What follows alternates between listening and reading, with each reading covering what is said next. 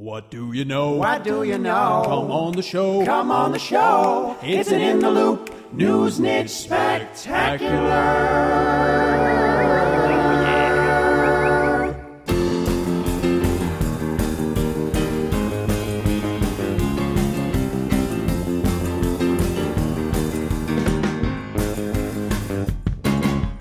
Hey everybody, Jeff Horwich in the Loop, and this, as David Byrne would say, this is not my beautiful theme music. No, it's not. This is not our normal theme music. This is another track from our buddies the Smarts, because this is not a normal show. We are going to do something a little different today, and we kind of decided, Sand and me, that we need to just mix things up a little bit every month or two, set our typical format, whatever that is, aside and do something a little bit different. So today, we're doing just that. We're going to focus on these segments. We call them news nichers. And if you've been listening for any length of time, you know already what those are. But just a very quick description. We have people who have filled out a form online and said, hey, I passionately follow some particular area of the news, and I'd love to come in and talk to you about it sometime or get on the phone with you and give you a briefing. And some, of course, just aren't quite right for our audience or for a mass audience. Some are just like perfect for the kind of, newsy thing that we do week to week. And some are really compelling. And we think, gosh, this looks like a really interesting person. We'd like to talk to them, but they don't quite fit, with the show. So we kind of set them aside and thought, well, maybe at some point. Well, today is that point, at least for three of those that we have been eyeing hungrily over the last few months.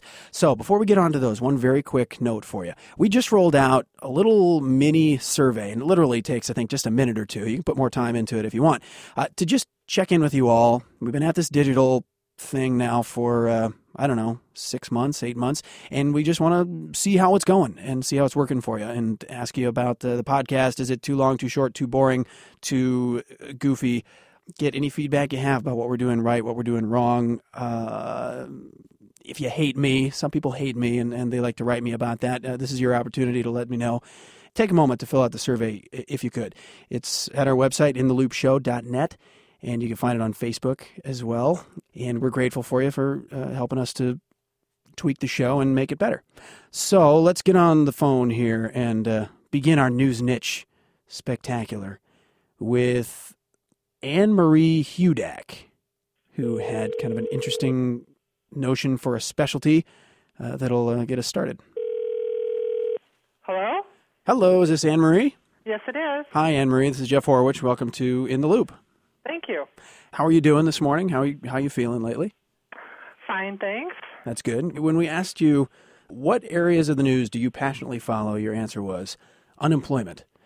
Yes. And this is probably not a subject that you chose to immerse yourself in. You lost your job in September, right? Right.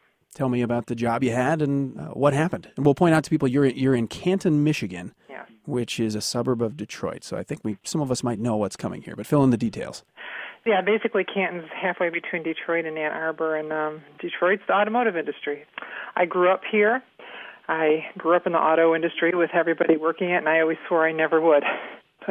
But I ended up working in it, and I was an electronics audio engineer for a subsidiary of Ford Motor Company that was spun off in 2000. And since 2000, we'd been letting people go probably every 6 months. I mean, we didn't start out well. And Ford was your only customer, right? Right. That's the way a lot of those businesses work. Right. Ford was our only customer, and we tried to get others, but they had their own little suppliers. And so, I had watched friends leave and coworkers leave, plants closed. We've, losing businesses, plants closed. And basically, on September 30th, I was asked to go down to HR, and they told me that my job was over. How did it affect you? It was hard. It was very surreal, going down there, just saying, okay, well, it's me, and it's strange. It's kind of like death. I guess you know what's going to happen, but you just always hope it's not you. But then you always feel bad because you know the people that have been let go. I even thought of hiding in the bathroom. I always wondered why nobody ever hid in the bathroom when this was about to happen to them, and just wondered what would happen. That wouldn't be the story you'd want them to tell about you. No. After you've left, maybe. That's. It sure wouldn't be if they called for a reference. Well, she hid in the bathroom. We couldn't get her out. Yeah, we dragged her out of the stall. That's right. To give her the news. And when we thought about turning to you as something of a source and authority on unemployment, it certainly doesn't hurt that you're basically in the unemployment capital of the nation. Yes. I just looked this morning. The Michigan unemployment rate is what? It's almost 15%. Yes, yes. It's unthinkable to me. Yes. In your circle of acquaintances, what portion of folks would you say are out of work? Oh, with family, friends, and neighbors, probably maybe about 80% of people that I know that were working in automotive.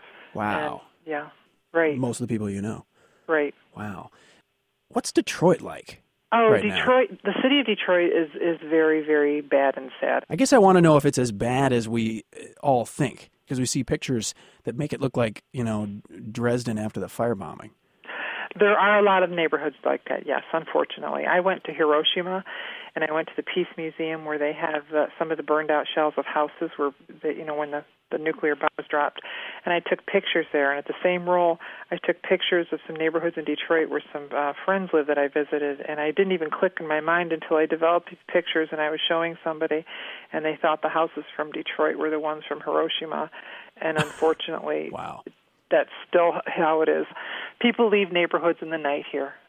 They're embarrassed that they're losing their homes, and they'll pack up and leave at the night. It's like a weird one of those old Depression movies from the Depressions. It's very sad. Have you had friends that one morning you woke up and they just left in the night? Yes. That way?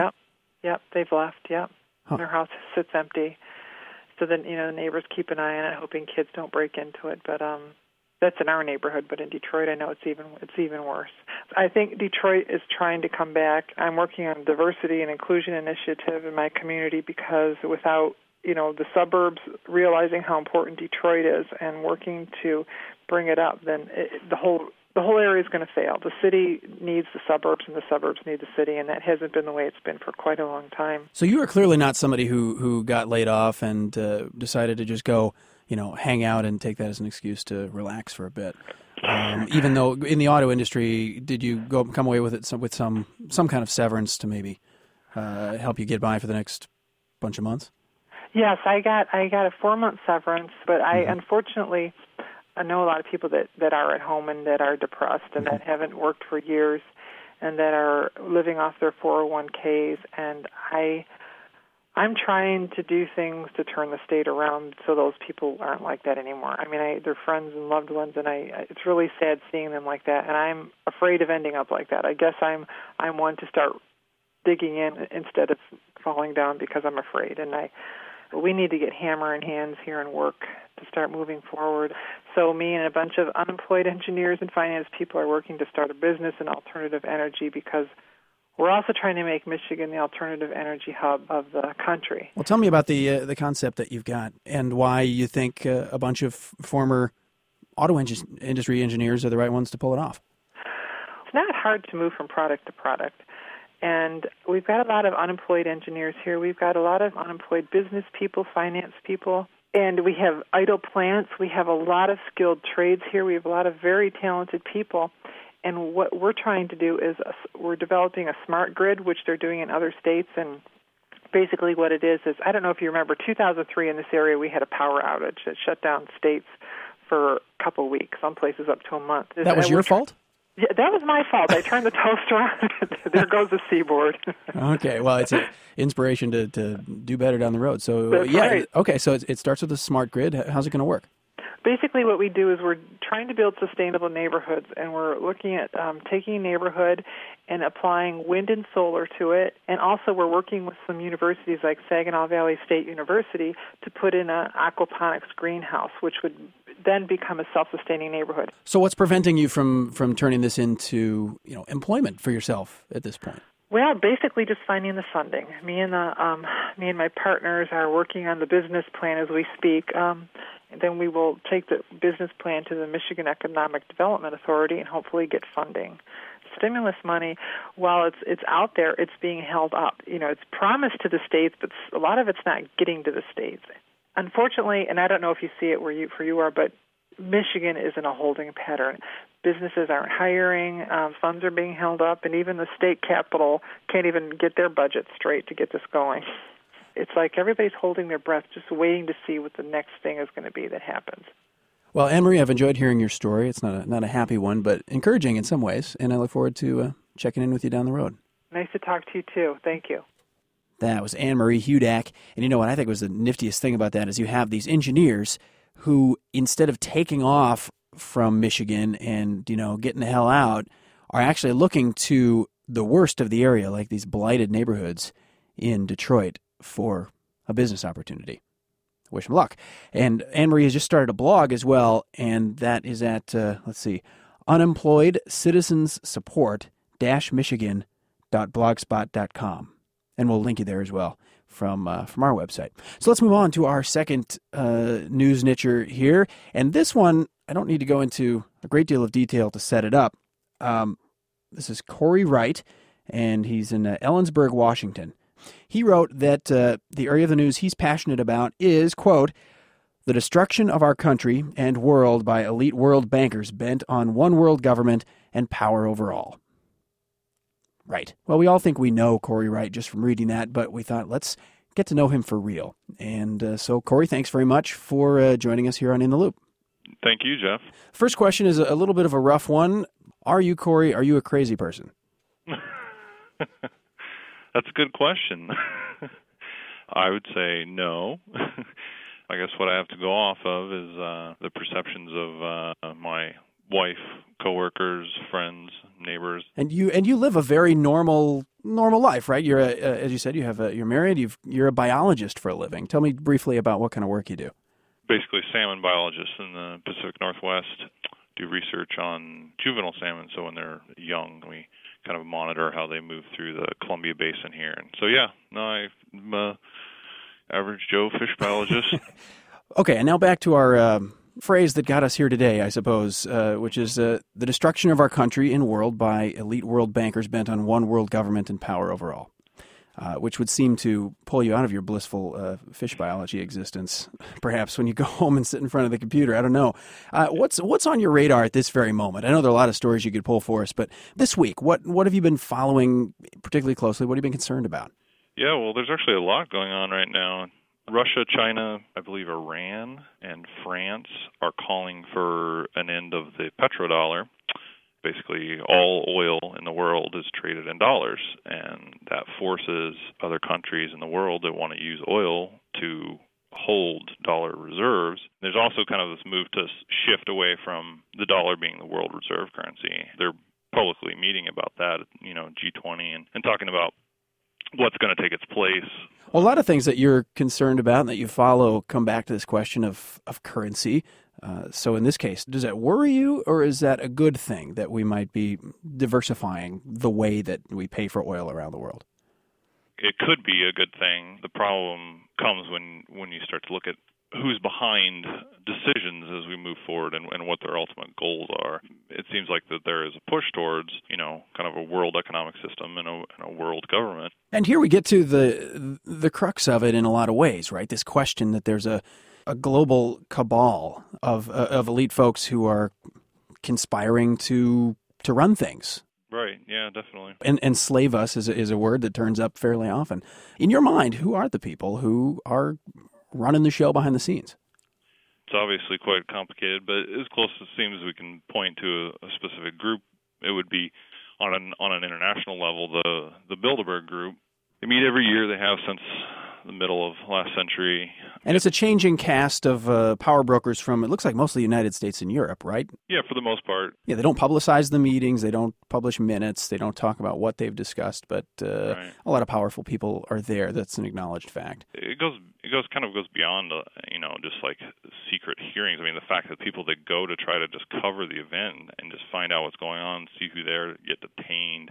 There's also odd occurrences like Bill Clinton, George Bush Sr., Tony Blair all went to the meeting the year before they were elected to the highest office in each of their respective countries. So what you were suggesting that the whole thing's rigged?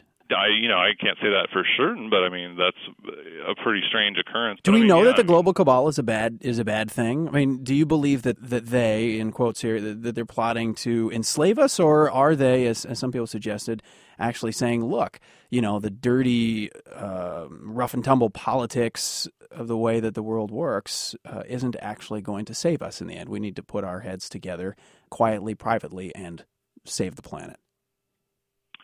Well, I just think that if you look at the historical precedent of groups of people like this, there aren't too many examples of things working out for the best interest of people at large in the world, and there are quite a few examples of secret cabals ending in negative effects upon the people of the world.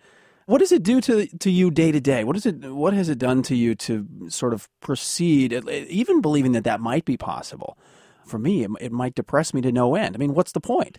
Well, yeah, it is depressing, but I don't think that you kind of reach a point where you can't deny it and you can't turn back. I mean, I live a normal, happy life. I don't think about it all the time, but I can't, just totally switch it off and ignore it. It's been a long progression with me. I even in college was kind of turned on to certain aspects of the bad side of our foreign policy that doesn't get exposed on a daily basis, and just kind of slowly over the years, it kind of reaches a point, in the last couple of years where almost nothing seems to amaze me anymore, and not everything is true, you can't believe everything you hear, but it is definitely apparent to me that the kind of everyday story of life in the United States that we get fed to us through our television is not really the reality that's out there. How does the phrase conspiracy theorist sit with you? You don't embrace that, do you?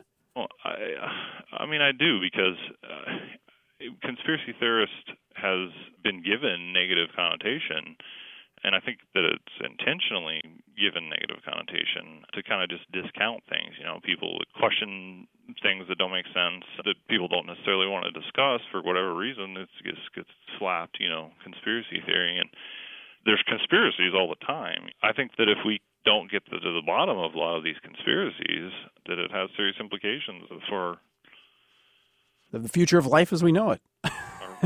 Our political future. Well, Corey, it's been very interesting to talk with you. Thank you very much for opening up about this stuff. Yeah, well, definitely. I hope I'm wrong and everything's great. But if not, maybe people can just question what they're fed on a daily basis. Well, I think we can probably all agree with that. Corey, thanks a lot. All right, thank you, Jeff. Have a good day. Corey Wright there, biologist of juvenile salmon in the Pacific Northwest, Washington State, and proud conspiracy theorist.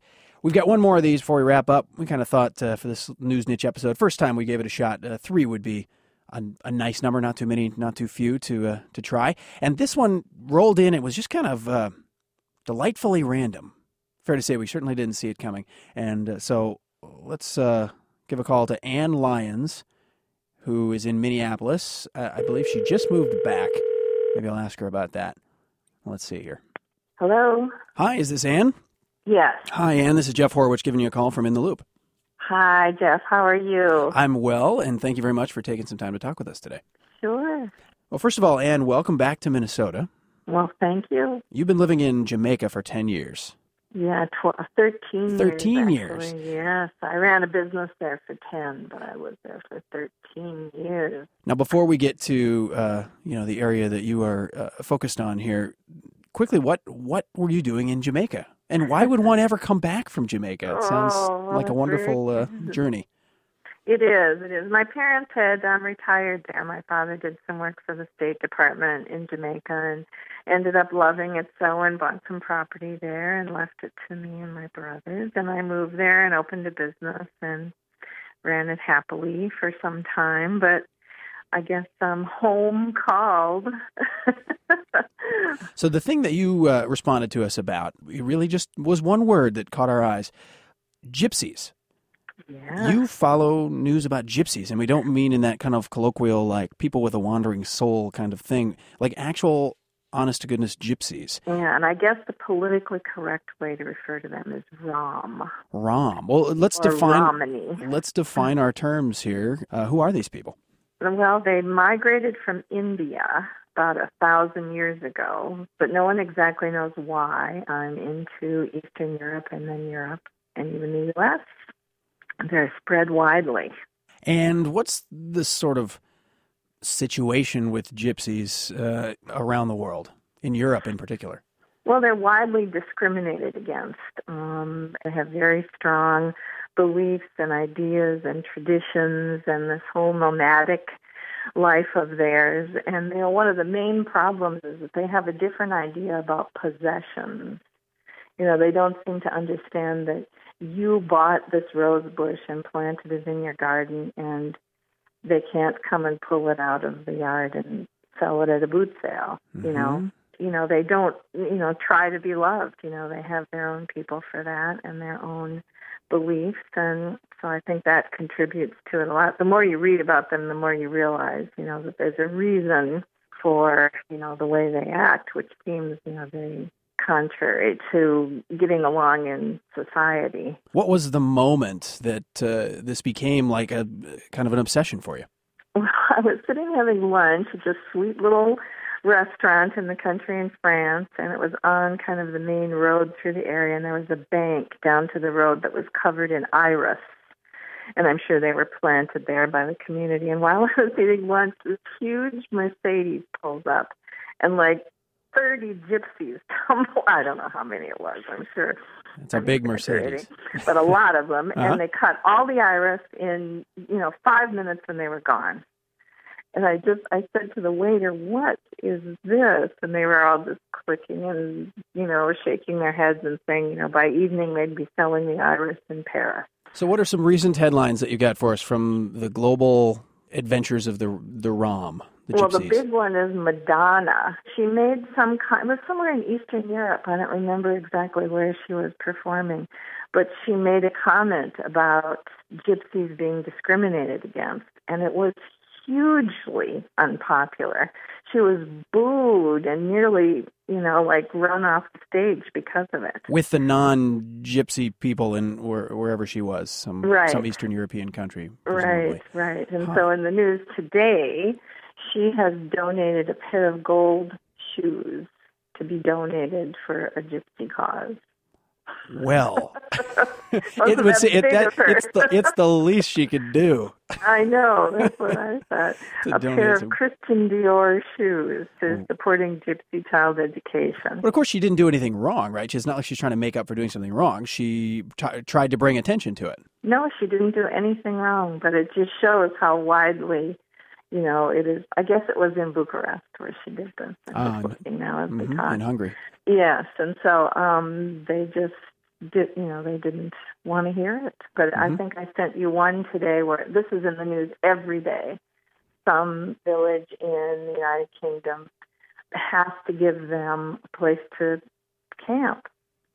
And in the one today, it's in Portsmouth in England, and they've been notified by the village council that the town has to make campsites available, and they're just refusing. They won't. Mm-hmm.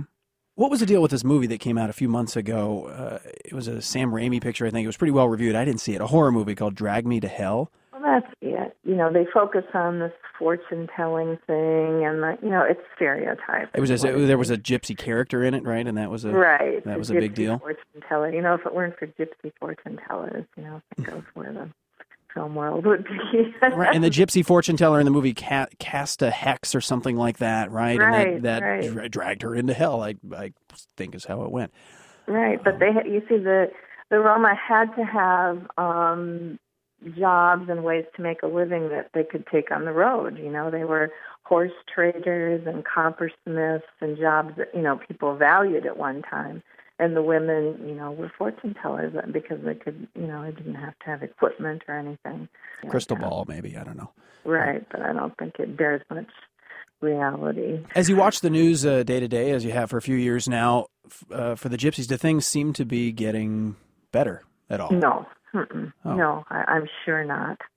It seems that the stories haven't changed much, And, they're their own worst enemy in so many ways, just because, they don't want anyone's help. They just want to be left alone. Well, Anne, this is definitely a news niche that I don't think we'd have thought of on our own, and I'm glad that you're following it, and it's been fun to talk with you. I'm glad you're interested. Of Thanks course. for the call. Anne Lyons there. And Anne had also mentioned to us that some of her favorite music, not surprisingly, Django Reinhardt, European gypsy jazz guitar master. So maybe a little Django Reinhardt here in Anne's honor to take us out.